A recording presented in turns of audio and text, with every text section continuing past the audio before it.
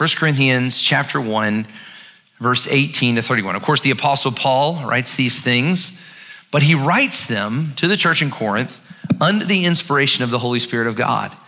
And therefore, even today, even here in 2024, isn't that amazing? These words come to us with authority and power, the same kind of authority as if the Lord himself were speaking these things to us. So let's hear together the word of Christ. From 1 Corinthians 1, verse 18 to 31. For the word of the cross is folly to those who are perishing, but to us who are being saved, it is the power of God. For it is written, I will destroy the wisdom of the wise, and the discernment of the discerning I will thwart. Where is the one who is wise? Where is the scribe? Where is the debater of the age? Has not God made foolish the wisdom of the world? For since the wisdom of God, the world did not know God through wisdom. It pleased God through the folly of what we preach to save those who believe. For Jews demand signs, and Greeks seek wisdom. But we preach Christ crucified, a stumbling block to the Jews and a folly to the Gentiles. But to those who are called, both Jews and Greeks, Christ, the power of God and the wisdom of God. For the foolishness of God is wiser than men, and the weakness of God is stronger than men. For consider your calling, brothers and sisters. Not many of you were wise according to worldly standards, not many powerful, not many of noble birth. But God chose what is foolish in the world to shame the wise. God chose what is weak in the world to shame the strong. God chose what is low and despised in the world, even things that are not, to bring to nothing things that are, so that no human being might boast in the presence of God. And because of him, you are in Christ Jesus, who became to us wisdom from God, righteousness and sanctification and redemption, so that as it is written, let the one who boasts boast in the Lord. This is the word of God. Well, as I mentioned, we're diving into this idea today of gospel fluency, thinking about these convictions, thinking about what the gospel does, what the gospel means, how the gospel changes us, what the gospel forms. You know, you've heard me say before that, you know, if you go around and ask a lot of Christians, what is the church? What is the church? You'd hear a lot of different answers. I think the modern day American Christian is kind of confused on what the church is, but how I think we see the church described in scripture, this idea that this Greek word ekklesia, which is translated church, the ekklesia is the Greek, it fundamentally means a people who have been called out by the gospel, a people who are called together in the gospel, and a people who are on mission for the gospel. The word ekklesia, it's kind of a combination of two Greek words, ek, which means out of, and kaleo, to call out. If you're in Christ, if you're a Christian, if you're a part of the church, you've been called out. You've been called to a new identity. You've been called to a new life. You've been called to a new kingdom. You've been called to a totally different frame. You know, Jesus says it this way: you must be born again. Now that's actually pretty profound. You know, when I was younger, I remember that language. It was more common in church. You know, are you a born again Christian? Or have you been born again, right? And what that came to mean in those times was often, have you had a religious experience? Have you had kind of a profound religious experience? Have you had a born again experience? It was kind of it was code word for a religious experience. Well, and as I grew older, and I think more common now, I didn't hear that kind of language as much. In fact, the way that people talk about Jesus as I grew was more of a life coach, was more of a teacher. Here's practical wisdom. Jesus can help you make better decisions. Jesus can kind of help you advance morally. Jesus can kind of help you along the way. And I actually think that those two ideas are pretty true of kind of American Christian life. On one side, you have people that Christianity to them is about a spiritual experience, and they want spiritual experiences. Or then there's another kind of group of people that Christianity to them is more about practical wisdom or kind of making moral improvements in your life. What are some things that Jesus can do to kind of help me out in the real world, right? Now Christianity certainly is full of experiences and emotional experiences and spiritual experiences. And Christianity is certainly full of practical wisdom, but it's not just that. In fact, if that's your understanding of Christianity or the Christian life, you're kind of missing the point. Jesus says, and I want you to hear this, you must be born again. You're called to an entirely different identity, an entirely different life. That's a profound analogy that's really more than an analogy.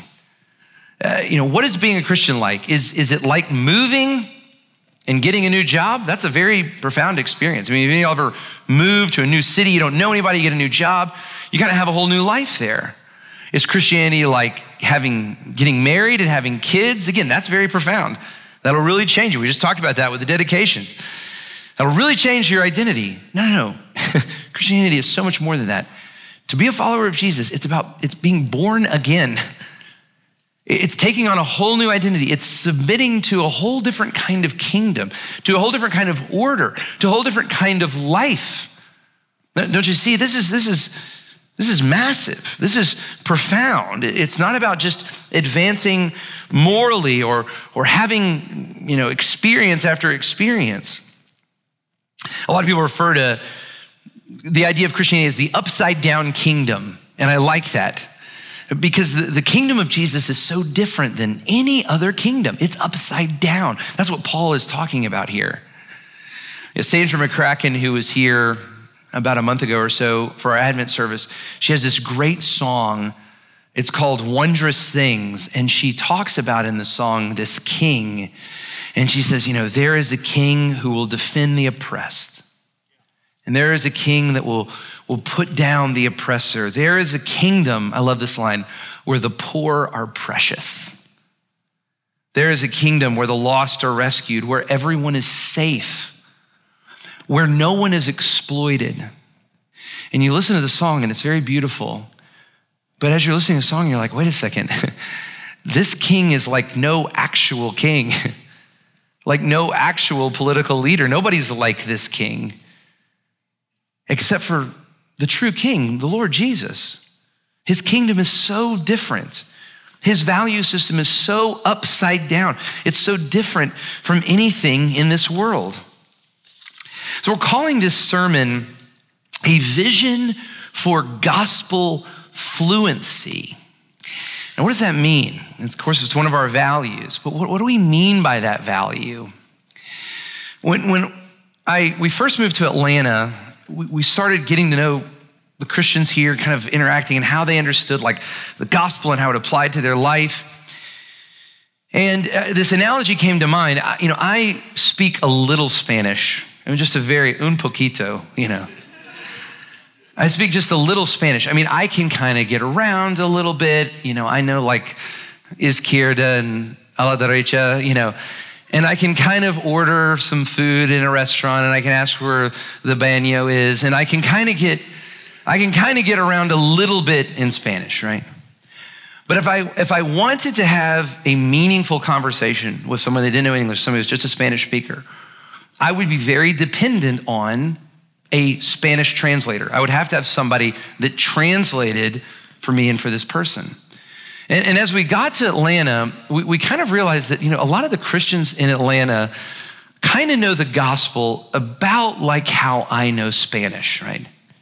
They know some of the big ideas, some of the big concepts, but they're not fluent. And so they can't really apply the gospel to all the parts of their lives.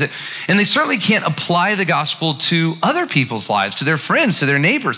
And so they're very dependent. We noticed that many of the Christians were very dependent on what I would call gospel translators, right?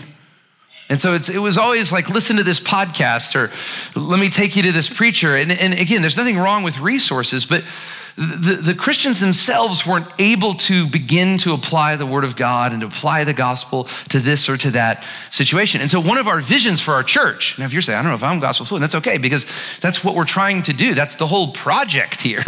We want to be a gospel fluent church. We want to be a church full of people that begin to think through this gospel lens, that begin to take on this new identity, that begin to live like our King Jesus and not like the kingdoms and the kings of this world. Now that's a massive project. That's exactly what Paul is getting at here. He's talking about people that are fluent in the gospel, that view the world differently, that see power and wisdom in a totally different way than everyone around them. Notice how he begins the text. He says, the thing that makes sense of the world to us, the thing that totally makes the world make sense, the foundational truth of our lives is the word of the cross. It's the cross of Jesus. It's the gospel of Jesus. And yet, the word of the cross is folly. It's foolishness to those who don't know him. It's foolishness to the broader world.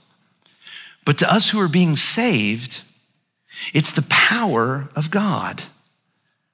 And so really, I don't have points today so much, but I have a statement I want to talk about. The gospel, and I want you to hear this. The gospel is foolish, offensive, and powerful and wise. The gospel is both foolish, offensive, and it's also powerful and wise. So let's talk about the first part there, that the gospel is foolish and offensive. There's a lot in this text that I wish I had time to get to, but verse 22 really helps us. He's talking about the context that these Corinthian Christians live in. And he says, there's Jews around you, there's Greeks around you. He says, the Jews demand signs, right? Your Jesus is so powerful, show me, right? Show me a sign. Do a magic trick, right? Do something powerful, and then we'll believe. Give me an experience, right? It's not too far from kind of our common desire for Jesus, right? Give me an experience I'll never forget, then I'll believe, right? The Greeks are different though. The Greeks, much more sophisticated, they want wisdom. Give me something practical, right? Help me live my day-to-day life. That's what I really need. And Paul says, but we preach Christ crucified. That's all we have. The only thing that we have, the only thing that makes sense to us is the cross. The only thing that makes sense to us is the gospel. We preach Christ crucified. And then he says this, it's a stumbling block to the Jews and it's folly to the Gentiles. Now, translating Greek to English is hard. Translating English is hard because if you've never done that, you know that there's not always one-for-one words there. And so I'm not trying to beat up on the translators here, but I think it's good to kind of dive a little bit into these words. They're very interesting. The Jews demand signs. We preach Christ crucified. And it says it's a stumbling block to the Jews. As you dig a little deeper into that word for stumbling block, the Greek there is actually the word scandalon. Do you hear it? Scandalon. Christ crucified. It's a scandal. You know what a scandal is? A scandal is something bad that happens that makes you kind of pull away. Ugh, I don't want to be associated with that. It's scandalous. I actually was reading an article recently, and it was about how people viewed pastors. And it was also about how people viewed like attorneys and doctors. And it was more, actually the article was more about how people view doctors. But anyway, the point I was interested in was pastors. And it said people used to really trust pastors. And like pastors used to have like a 95%, are pastors trustworthy? Yes, right? But it said, but all that started to change in the 80s. And what happened in the 80s? There was a lot of scandals, right? Like Jim Baker and Jimmy Swaggart and all these guys. Most of y'all have never heard those names before in your life, but It was really bad, right? And these pastors had kind of swindled money and done these really sinful and horrible things. It was scandalous. And it changed people's whole perception of pastors and even Christianity. It was a scandal. It was something bad that happened that kind of made people move away. For the Jews, the notion that God would become a man was scandalous.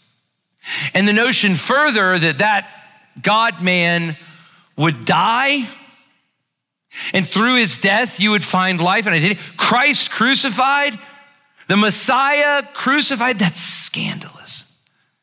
It's scandalous. It pulled away from Christianity. And to the Greeks, the sophisticated Greeks, well, it was just foolishness. It was just folly. Again, the Greek is a little helpful here. The Greek for folly here, it's moros. Do you hear it? Don't be a moros, Don't be a moron. Do you really believe that this Jewish guy on a cross is the answer to everything? That's moronic. Just give me some practical wisdom, right? Just give me something that will help me in the real world. It's foolishness to the Greeks. It's a scandal to the Jews. Here's the deal. Our world is not too far from this. As I mentioned, a lot of people, that's what they've done with Christianity. It's either become this experience, the Jews demand signs, or it's become wisdom. The Greeks seek wisdom. In modern America, there's certainly critiques of Christianity, but there's a kind of Christianity that's acceptable. It's a kind of Christianity that's personal, you kind of keep to yourself, and it's kind of general. It doesn't critique other religions, other worldviews. It's what sociologist Christian Smith calls moralistic therapeutic deism. Actually, he wrote a really helpful book about 15 years ago, and he says that the most common religion in America is not Christianity. People say Christianity, but it's not a kind of Christianity that actually resembles orthodoxy. It's this moralistic, I need some moral framework, therapeutic, I need like a little imaginary friend Jesus to help me when I get sad. And it's deism. It's not that well defined, Now that kind of Christianity is not that scandalous. It's not that moronic. People say, well, sure, that's a little faith that'll kind of help you along in the real world. But there's a kind of Christianity that is scandalous. There's a kind of Christianity that is moronic.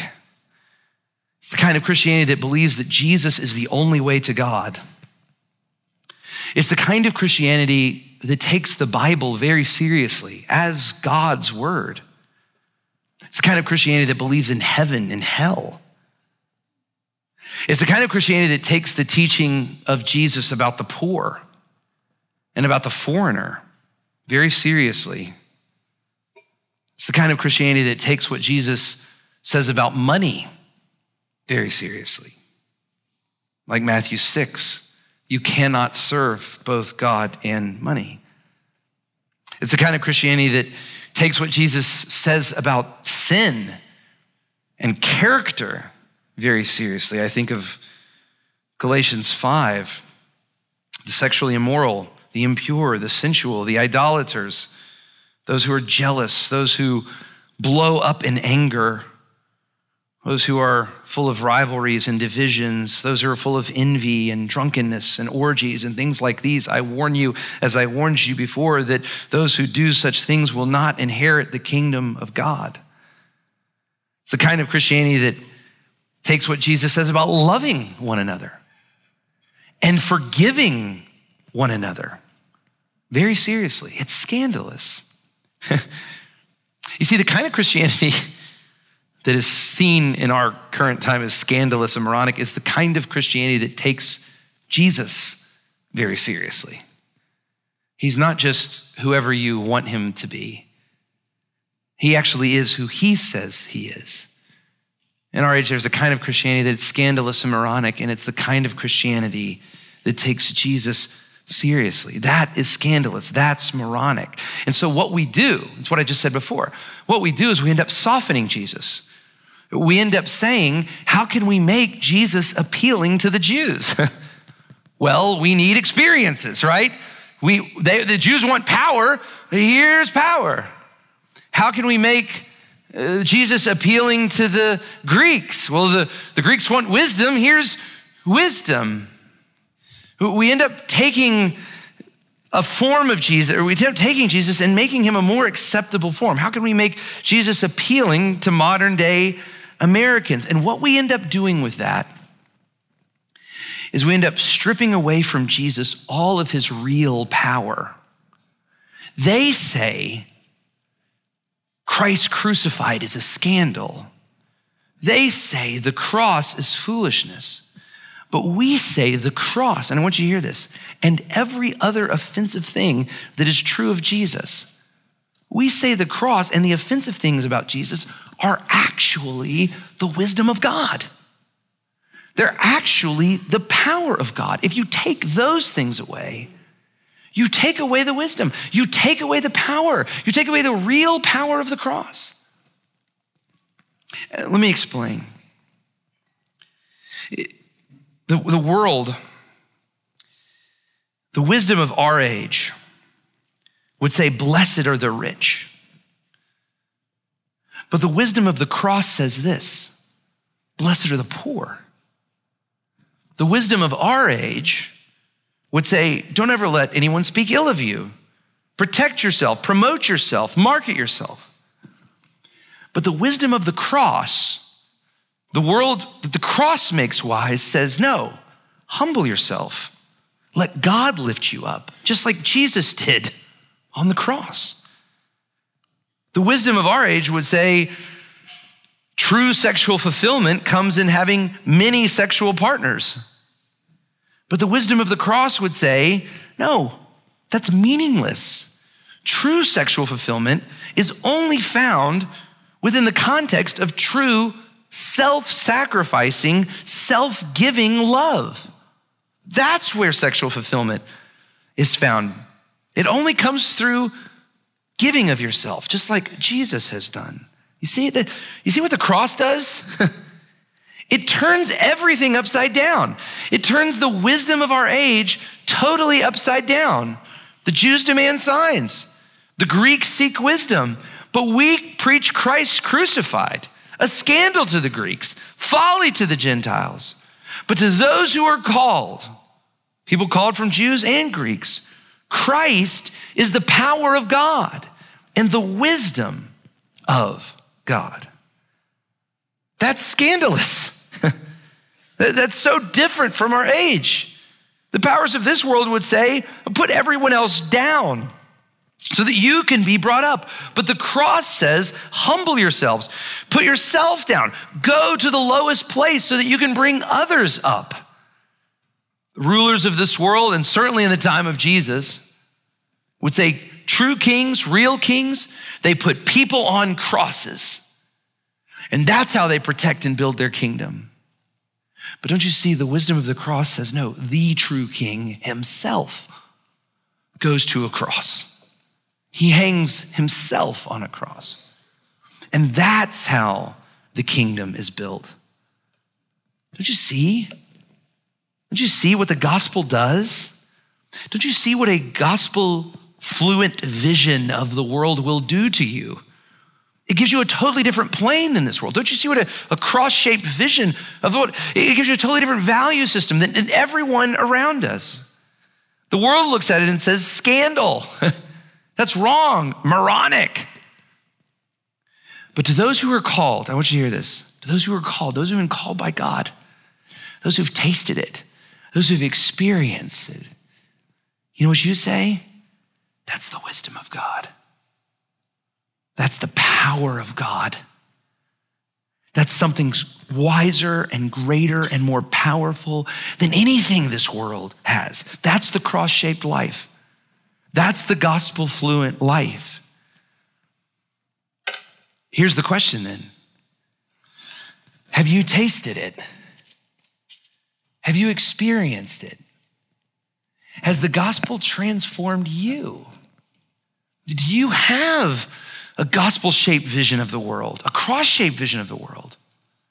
Or do you just have a world-shaped vision of the world? Paul kind of gets to this, verse 26. It's an interesting verse. He says, consider your calling, brothers and sisters. Not many of you were wise, according to worldly standards.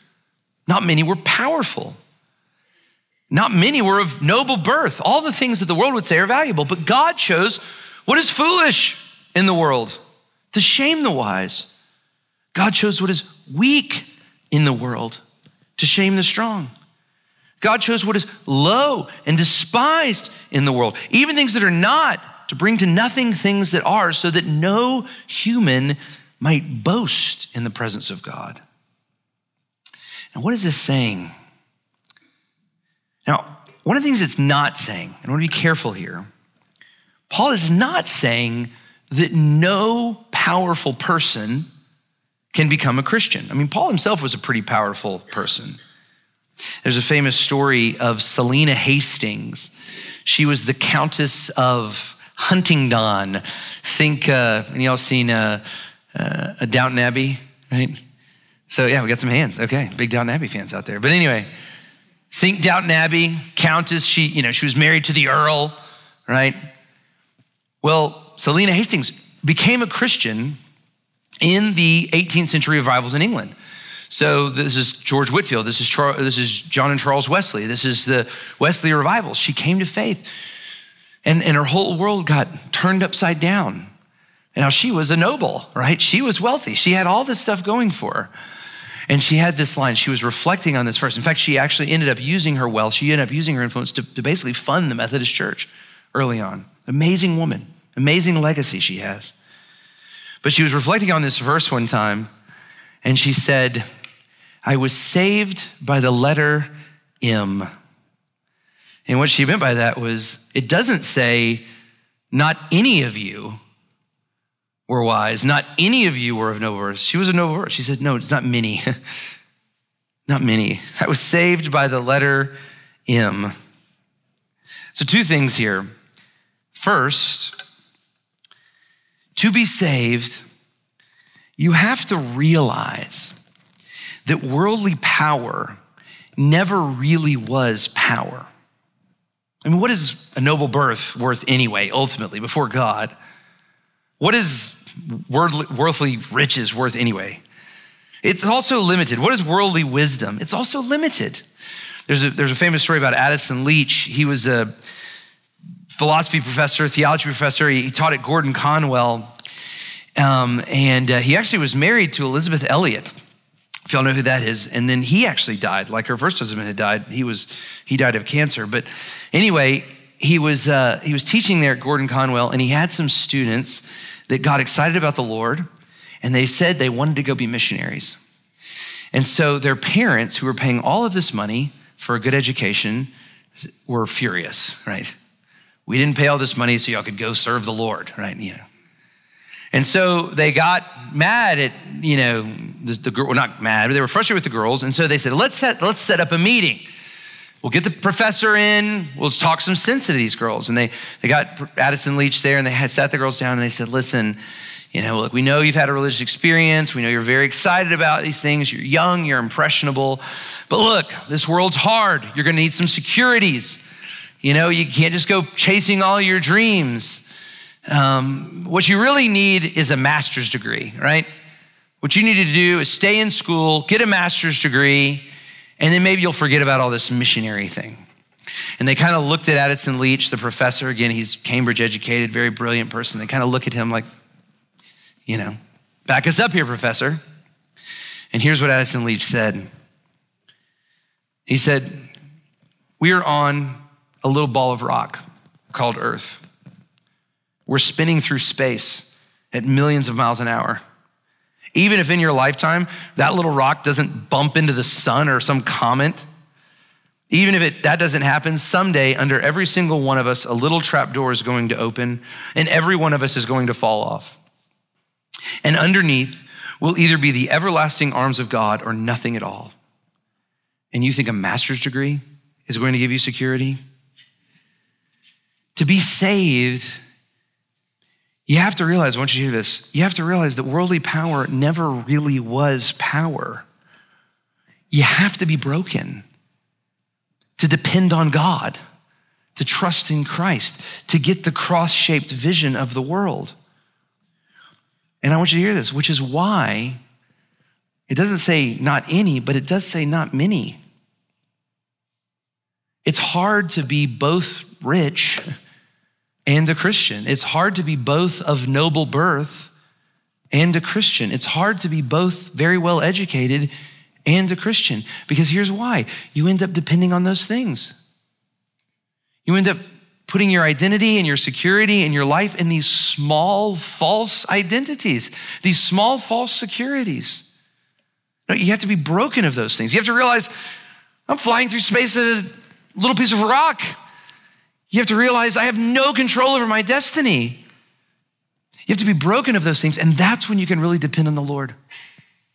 And that's when you can really see that Christ crucified, the fact that God has come to save you, that's actually the power of God. That's the wisdom of God. And that's where the goodness really is. And when you start to see the goodness of God, then, and here's the second thing, then you realize if you're really saved, it totally changes the way you think about your worldly power. Some of you will have worldly power. You do have educations, you do have jobs, you do have influences. Well, if you're really in Christ, that changes the way you use your power. It's not about you. You don't need an identity from those things. You don't need security from those things. You have it from the Lord. So all of a sudden, all of those things that God has entrusted to you just becomes things that you steward for the sake of God, for the sake of others. They aren't about achieving some worldly security or status if you have a cross-shaped life.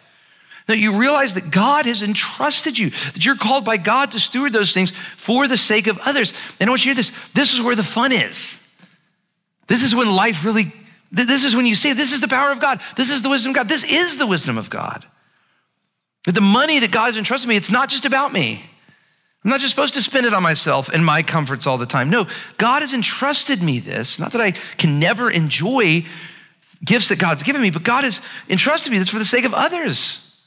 Look at Jesus. He who is rich became poor so that we who were poor, utterly poor before God, might be rich. Don't you see? That's what the cross does.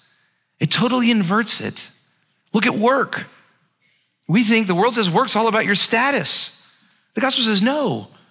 Work, God has given you work to do something good and honorable that serves others and that pleases God. Look at Jesus. What did he say? The Son of Man has not come to be served, but to serve.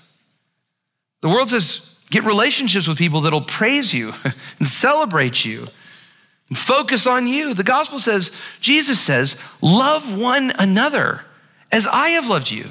Look how I have loved you. I've given myself totally for you. Don't you see?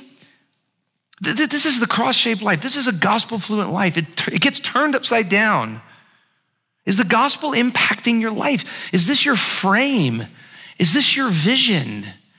Are you gospel-fluent? Or do you just know how to ask where the bathroom is? Is it really impacted all of you? Is the gospel sinking deep into the way that you think about all parts of your life? Now you might be saying, no, I don't have a cross-shaped life. I think about myself all the time. I worry about myself all the time, not others. I don't worship. I spend all my money on myself. Thinking about how can I get the next thing that'll make me more comfortable and give me more status. I only really work for myself. I don't serve people. I don't do anything to humble myself. In fact, if I'm honest, I want everyone to serve me all the time. If that's you, I have good news for you. Jesus didn't come to save the righteous. He came to save sinners. He came to save selfish people. He came to give his life for greedy people. He came to give his life for sexually perverse people and self-righteous people and self-centered people and impatient people and angry people and bitter people, just like you and just like me. And the good news for us today is if you'll humble yourself, if you'll realize that God has done this for you, if you'll look away from yourself and toward him, if you'll realize how broken you really are, and you'll look toward him, who's the only source of purity, who's the only source of life, he will save you. You see, we've been talking about this all last month. Jesus has lived the life that you should have lived. He has achieved righteousness for us. And that means that you don't have to prove yourself before God. Jesus has proven. Jesus has given a record of righteousness on your behalf. It's imputed to you through faith. And Jesus died the death that you and I should have died. And if that's true, that means that we can know God and stand before God without fearing judgment. We've already been judged. It's already been paid for on the cross. And Jesus has overcome death in the power of his resurrection. And if that's true, that means that in him you have a sure hope. You'll be with God, you can know God. And here's the beauty of the gospel. I want you to hear this.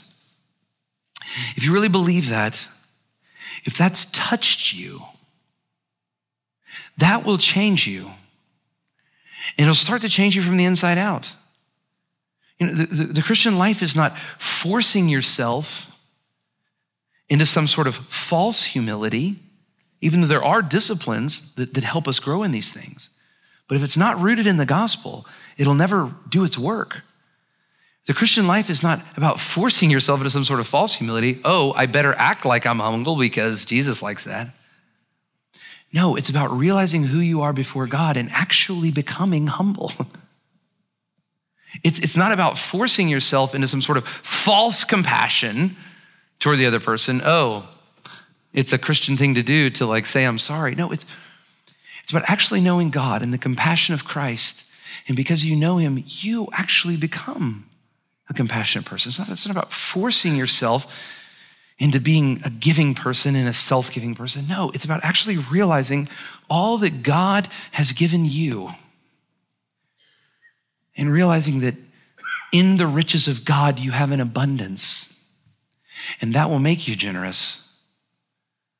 And that will make you that will give you an eye toward others. Don't you see? Has the cross touched your life? Has the cross shaped your life? Jews, some people, they just want signs. Give me powers, do something exciting, right?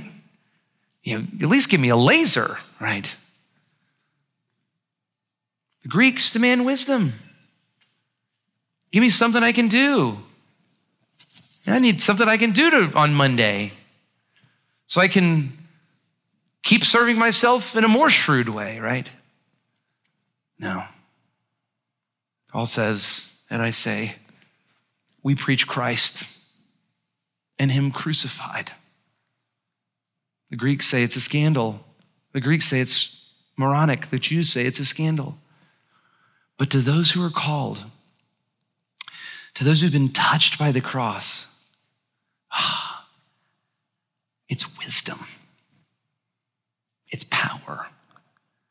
It's true wisdom. It's true power that comes from God himself. Let's pray together. Bow your heads with me.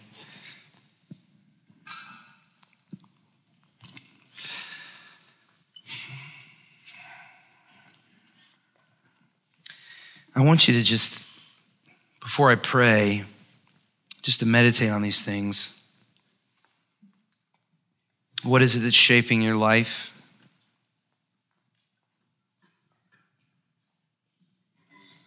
Where are you finding your value, your security, your identity?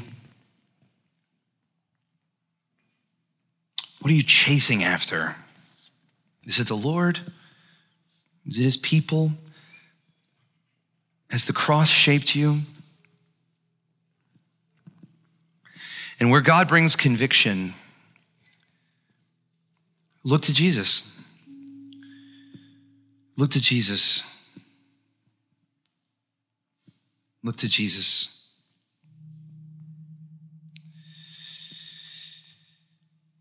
And Martin Luther has this famous quote where he's talking about sin, and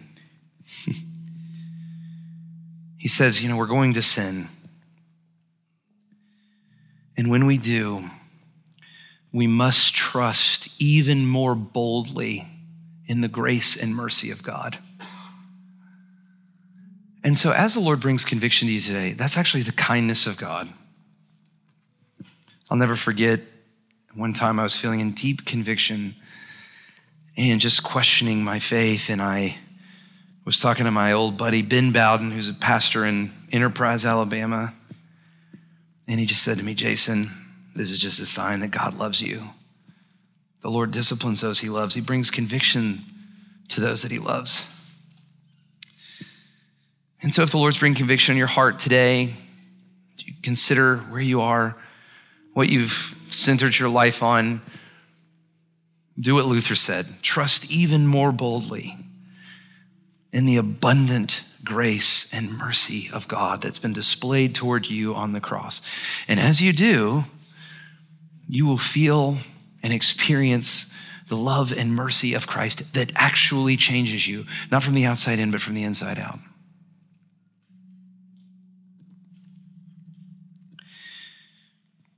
Father, increase our faith.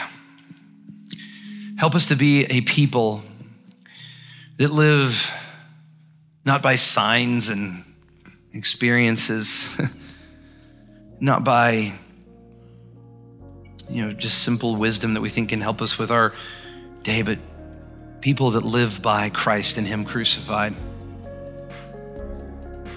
It's a folly to many Atlantans, and it's a scandal to others. But to us, it's the power of God, and it's the wisdom of God. I pray that we would see that and our whole lives would be shaped by the cross today. Do this work in our hearts, Lord. Increase our faith now, I pray, in Jesus' name.